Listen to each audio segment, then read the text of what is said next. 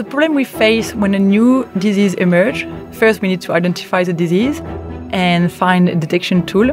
But the problem we faced, and we are still facing, is that we need a fast and reliable screening tool to stop the disease. Hi, I'm Professor Andy Lowe, and you're listening to Dr Anne-Lise Chaber, a veterinary-trained epidemiologist whose research spans the health of humans, animals, and the broader ecosystems in which they live. She is a senior lecturer in the School of Animal and Veterinary Science at the University of Adelaide, and her research journey studying diseases has produced fascinating results.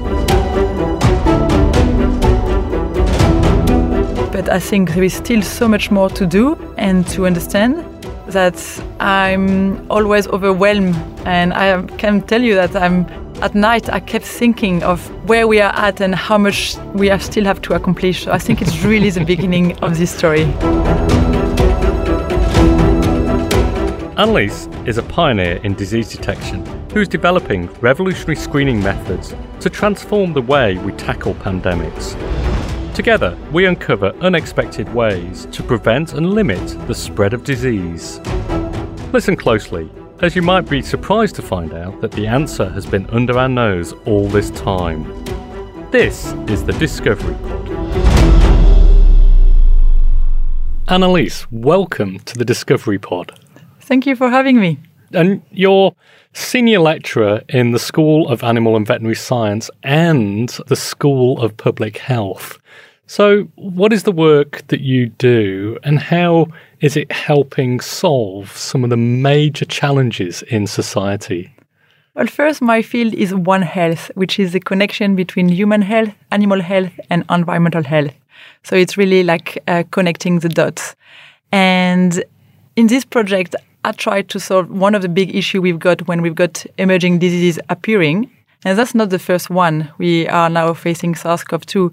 But from my relatively short career, I've been confronted with SARS-CoV, MERS-CoV, and now SARS-CoV-2. So, hang on, there's a few different names there. So, emerging diseases, what are emerging diseases? Obviously, we've heard of COVID, and most people will have understood that as an emerging disease. But what are emerging diseases? They are basically new diseases. Either they just literally emerge, and that's the reason why we discover them now, or they were there, but they never been transmitted to a large population.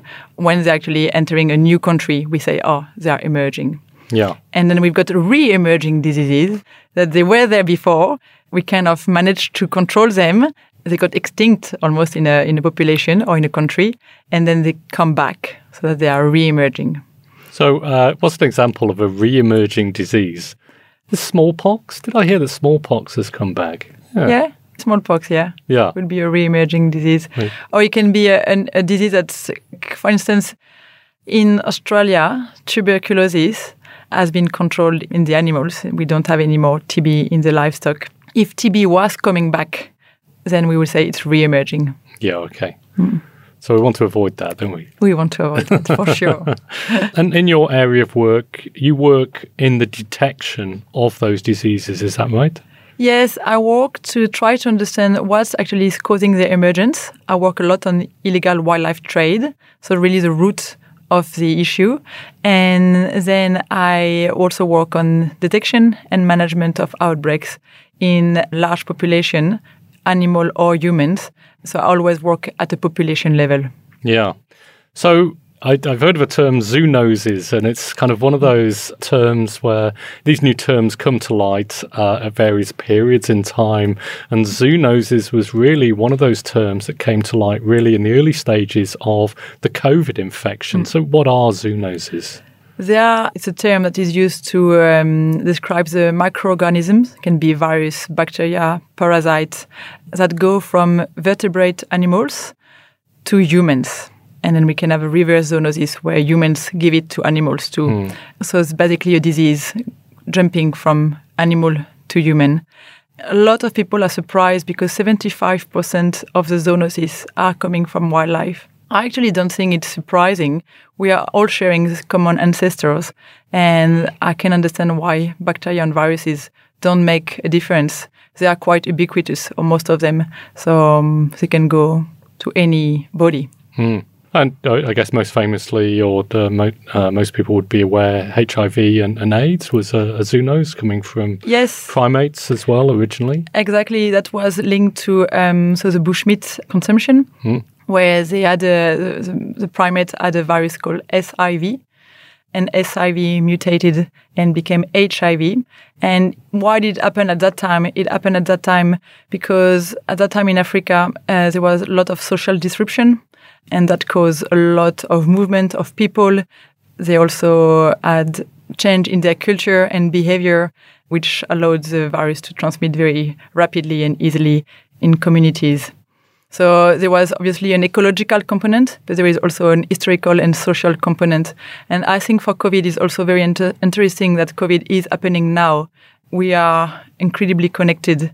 That's the reason why it went so fast. And we also have a lot of contact with wildlife, especially in some countries. So we always have the ecological and the environmental component that has to be understood, but there is a social component that is, I think, of most important. So whilst nomadic life has been a part of human civilization for many thousands of years, our recent ability to travel the globe in mere hours has meant that new diseases can spread rapidly, wreaking devastation.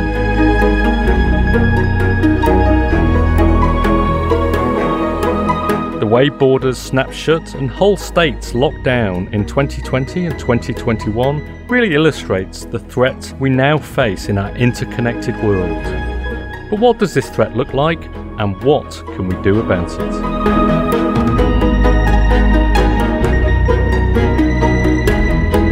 And what about the connection with animals? I mean, is it the case that we're actually kind of getting more exposure now to zoonoses because of the increased rate of environmental degradation and increased potential exposure to those systems? 100%.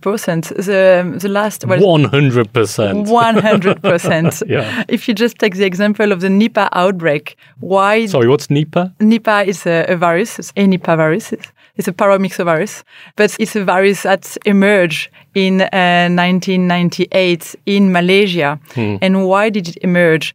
Is because bats actually excreted on fruits that actually went to piggeries. And why were the piggeries just very close to the bats? Is because people expanded their farm and their piggeries and their orchards in this area where bats were. And so the bats gave it to the pigs gave it to human, and then human died because of that. And then we had the human-to-human transmission that started in Bangladesh and India, and then it was much more difficult to control. So it's really our interaction with wildlife. So that's kind of an indirect interaction, is because we go in the environment, but there is also all this illegal trade and legal trade where we actually use wildlife, and that's increasing the contact. Yeah, so we're just increasing our exposure almost on every front. Exactly. To these kind of systems. Plus, we are more and more using intensive farming of livestock, which obviously livestock and piggeries and poultry. And basically, we are creating little viral or bacterial bomb, because if anything comes in, the replication rate in this environment where animals are very dense environment, it's a great environment to create an explosion. It's the ideal environment for a disease bomb, is it? Yeah. Exactly. And you've worked in a number of different countries, haven't you? So obviously you're French originally, and but also Botswana, the UAE. Do you travel around the world identifying outbreaks of some of these latest diseases? Is that the kind of work you do? So I started doing wildlife conservation. So I was trying around the world, trying to save wildlife populations that were on the brink of extinction. And along my journey, I encountered a lot of outbreaks of different diseases, and outbreaks that were also of concern to human population. I work on tuberculosis and on brucellosis. And then I started to work more and more on the human side, and I'm an epidemiologist and I'm a veterinarian by training. So I do a lot of things with outbreak on animals, and I've worked in the UAE 8 years doing management of outbreaks in very large population of animals. But then I realized that we really have to take care of the humans, And it is interesting because a lot of medical doctors have a very good understanding of obviously clinical cases and treating one individuals. But as veterinarians, especially veterinarians who work on large outbreaks, we've got this understanding of population health. And I thought that's a good thing that we can bring to the medical field. So you bring a strong understanding, really, of the dynamics of disease, how that spreads quickly and easily through populations. And with the increased incidence of these new diseases which are arising, finally your expertise is applied, that you have the time now. But you also, as an epidemiologist, you also work on the detection of the disease. So tell us a little bit about when a new disease emerges, what can we do to actually detect that disease? So the problem we face when a new disease emerges, first we need to identify the disease and find a detection tool. But the problem we faced, and we are still facing, is that we need a fast and reliable screening tool to stop the disease. Our screening tools are based on recognition of a genetic material, PCR. This is actually very reliable, but it's not fast. It's not fast enough to stop an outbreak. Or we use antigenic tests, which are not very reliable and are fast, but we really need to have a fast and reliable screening tool. So at the moment we've got fast or reliable, basically. Yeah, exactly. So it's the PCR versus the rat test, yes. basically. Yeah. And since the very beginning of the pandemic, I was scratching my head and I was thinking, what can we create that is going to be both fast and reliable and also is not going to be too difficult to build and not too resource intensive? So what did you find? I don't think I found the perfect tool yet, but I did find some interesting thing. Diseases, and not only COVID, but COVID is one of them. Diseases have scent. That means that we can smell it. And that is the true revolution, because we have always been checking disease, looking for either antigen or genetics, but we've never tried to find disease looking at volatile organic compounds that we can find on our sweat or on our bodies. Stopping the coronavirus. What we do now to stop the spread. Stopping the spread depends the threat of infection. Stopping the spread, so Stop the spread. To stop the spread. to keep stopping the spread. Can potentially limit the spread. Stop you spreading the virus. Keep stopping the spread. Stop the transmission chain. Stopping the spread depends the threat of infection. Dr Anne-Lise's research identifying the scent profile of disease adds a whole new dimension to how we handle detection. So when somebody's ill, they emit a different scent because of the disease. Exactly. So through their sweat or through their skins or just through their pores, they will be emitting that different scent. Exactly. And the fact that we can now develop tools to detect this scent, I think, is the revolution. And we are just at the beginning. I think the dogs helped us to realize that, and we used dog. But I think there is still so much more to do and to understand that I'm always overwhelmed. And I can tell you that at night, I kept thinking of where we are at and how much we still have to accomplish. So I think it's really the beginning of this story. So hang on, dogs. So dogs have sensitive smell. We all know that. And they're able to smell individuals that are infected with COVID and other diseases. Yes. So we started to realize that because we gave sweat sample to dogs, and we call that imprinting. So we asked them to sniff the sweat sample of someone that is infected. We knew the person were really infected because at the beginning we were taking samples from people who were at the beginning of the infection. So they were PCR positive and they were symptomatic. Yeah. So we gave the sweat sample. So a sweat sample is very easy. You put a piece of gauze under the armpit of someone for 2 to 5 minutes, and then we gave that to the dog. So we gave that not directly. We put that in what we call a scent chamber. We asked the dog to sniff it. When the dog sniffs it, we give him a reward, which is a food or toy. And then when he does that, when he sniffs the COVID positive person, he will sit and stare. And then we give him the reward. And so we did that. And then we say, okay, now let's see if they can find COVID positive person that they've never been in contact with, a new set of samples among COVID negative samples from the same environment. Right. And all of our dogs, we were working with the Australian Border Force, all of the dogs managed to find the positive sweat sample. So we knew that dogs could detect it. And then we did a very large trial with 1,500 samples and wanted to establish what were their sensitivity and specificity, so how accurate they were at finding the positive person. And also we didn't want them to falsely indicate someone who was negative. So we did some experiments, and we saw that they were very good in this kind of control setting. But we still didn't know what they were sniffing. We knew that they were able to do it, but without knowing what they were sniffing. Now we made much more progress, but at the beginning it was very empirical.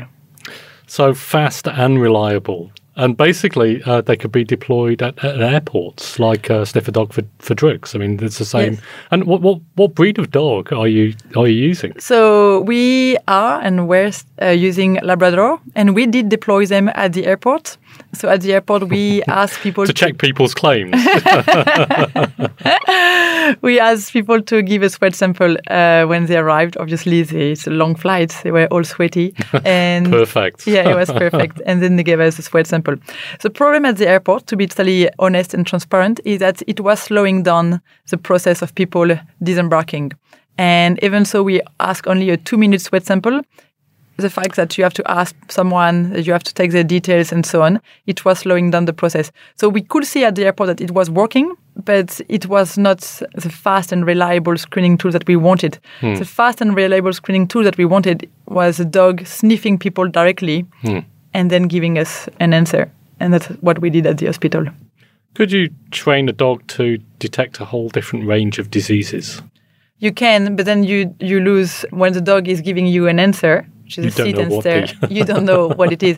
That is exactly the reason why none of the dogs that we've used in our program were trained to detect drugs, because we didn't want a dog sniffing someone and then giving a sit and stare, and we don't know if the person just had a bit of a regression or actually is sick. Yeah. So how long does it take to train a dog for a new disease? Really depends on the dog and how switch on they are. Between 3 to 4 weeks. That's how long it takes, not to imprint the dog, because to imprint the dog with a new disease, it takes 2 days, 2 to 3 days. But after the dog has been imprinted, we need to make sure that he can find it among control samples and then among negative samples. And that takes longer. Yeah. And because we cannot release a dog that is not at least 95% sensitive. And how accurate are dogs compared to PCR tests? So if you ask me this question on sweat samples, so that on the goes, dogs were between 95 to 97% sensitive, so very sensitive. And the specificity was along those lines. When start looking at people that are infected and the dog is sniffing the person directly, the accuracy is going to drop quite a lot. I would say, I haven't done the statistic. We will receive the result from the hospital tomorrow, but I would say that we are going to be much lower because there is a lot of other factors that can influence the decision of the dog. For instance, we had a case where the people were so positive, like we had a case where we actually brought a dog in a room of someone that was positive. The room was full of this scent, and we actually saw the dogs got overwhelmed.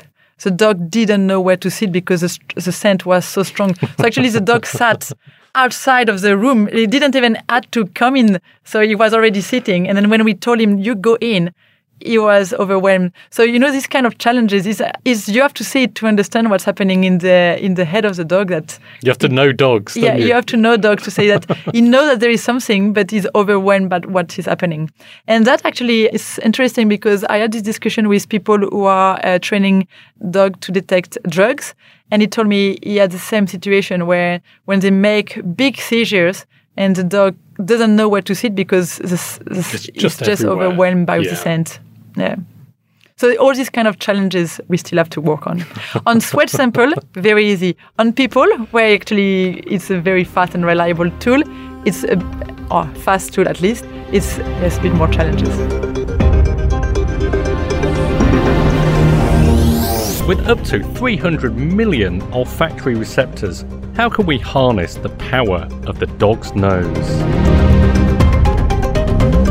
Adelaide Airport has beefed up its defence against the threat of foot and mouth disease. Detector Dog Extra has been recruited to take on a regular beat in the luggage department. Dogs that can sniff out cancer. Their keen sense of smell can help save lives with early detection. They want to get on top of the infection even faster than PCR, where you have to drive somewhere, get a swab, get a result the next day. They want to have a result within 30 minutes. We now know that dogs like Max are smelling the tiny volatile chemicals given off by cancerous tumours. Most dogs can do this, they just don't know that we're interested. We've seen the use of dogs for detecting COVID at airports with over a 95% success rate. So how can we deploy dogs to sniff out the unique peptide cocktail created by other diseases? So if dogs are so amazing, why aren't we already using them for a range of disease detection? So they are very amazing, and as I told you, they are incredibly accurate in control settings. When we deploy them at the airport, they were still accurate. At the hospital, I have to check the data. We could just finish the trial now, but we could see that dogs at some point were fatigued. There is sometimes a lack of stamina. How long? Like half an hour? Or? No, they can work days, but the problem is the number of positives they find. So if they don't find many positive, they start to lack stamina, to be a bit bored. They start to get bored. And it's a repetitive task for them. And I think the task is a bit too repetitive for the dog. I think in an environment where there is a lot of positive and where they actually have to screen lines of people, it's working very well. We actually screen students in the dormitories. Students loved it and dogs loved it because it was a high reward environment. We did find quite a few positive during the peak of the outbreak. So that's one barrier. The second barrier is a human barrier. First, it's a very new tool.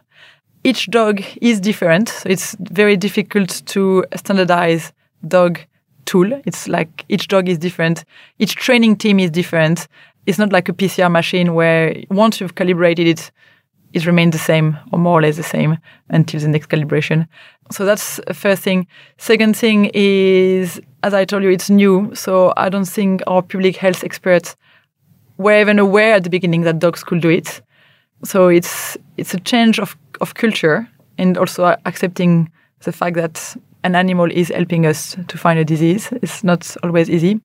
And thirdly, I know that when we were at the airport, a lot of people preferred to not give a sample because they didn't want to be detected.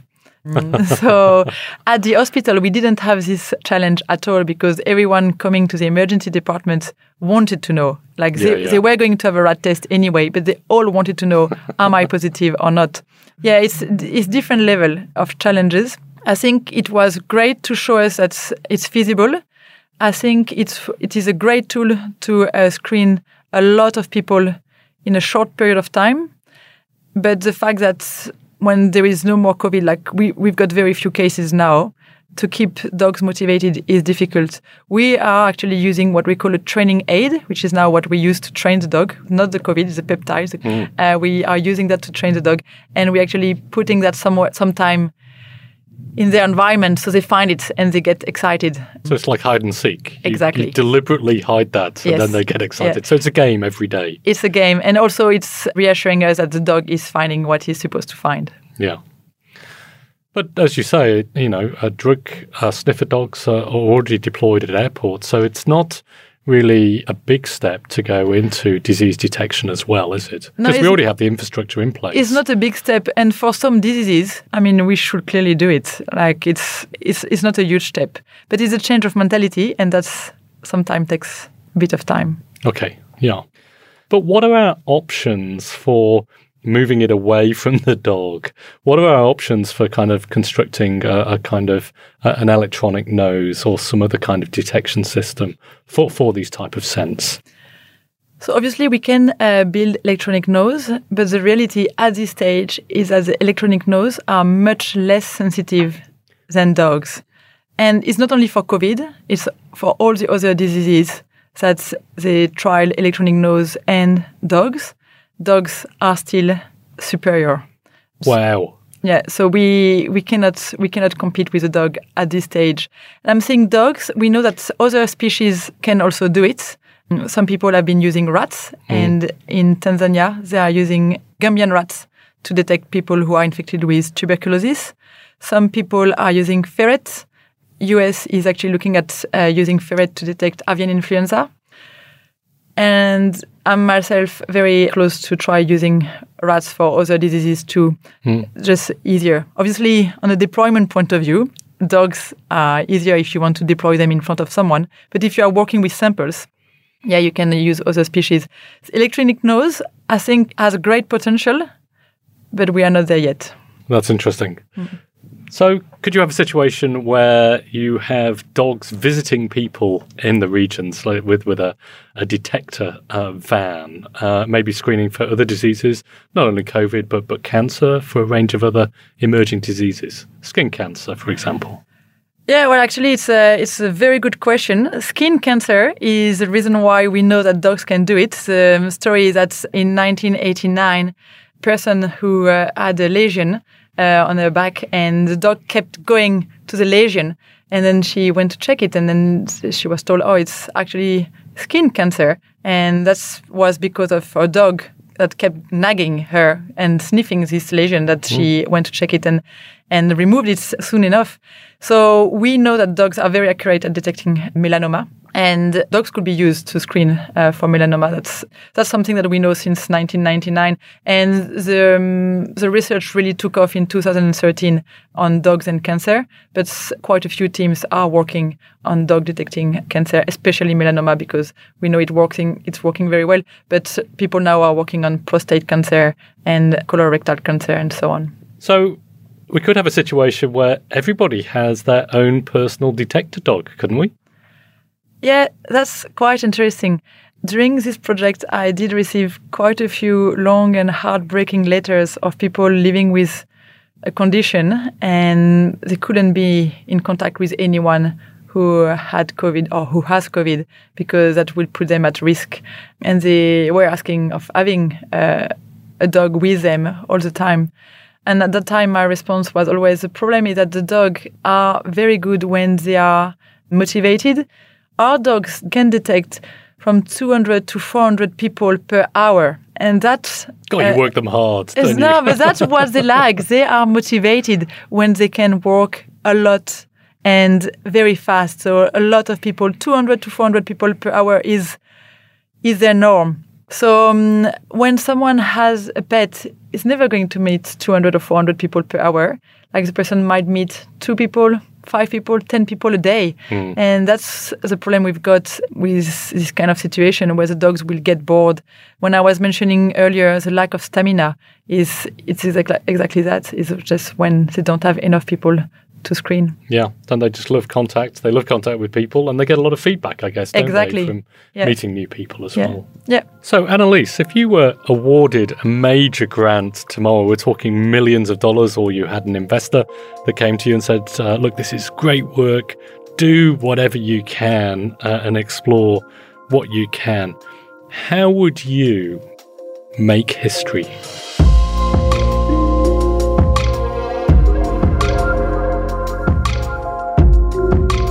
Oh, I know what to answer on this one. With COVID, we've realized, and I told you at the beginning, we didn't know what were the dogs sniffing. Now we know. We've got an idea. We know that they are sniffing a cocktail of peptide. And this cocktail is a signature. And I think for all the disease that can be detected by dogs, we have to find this signature.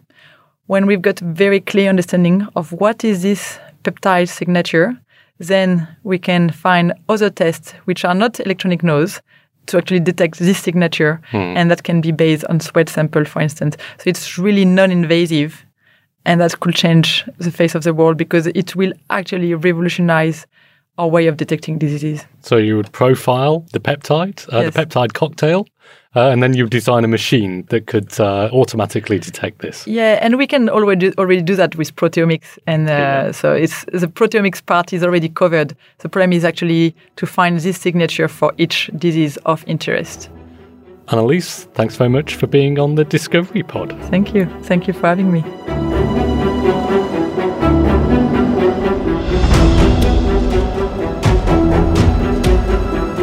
Dr Anne-Lise Chaber gave us so much insight into the connection that humans and animals have on Earth, not only in the way diseases spread from forest to farm to human communities, but also in the way we can employ animals to help prevent the spread of dangerous diseases, something we're all too familiar with today.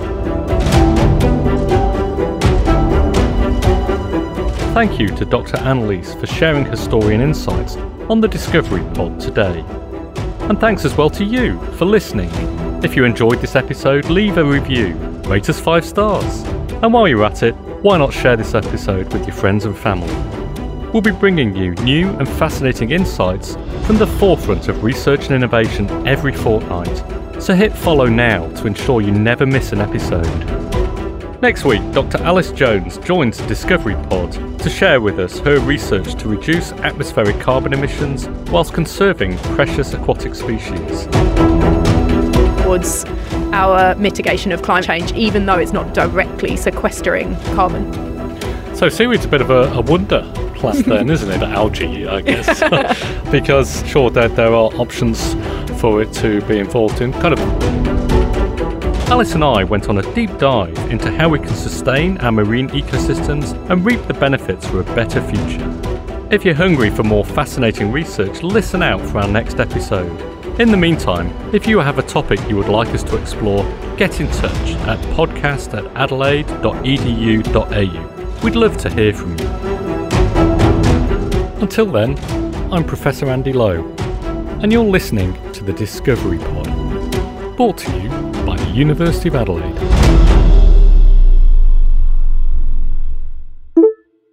So, what do you want to know next?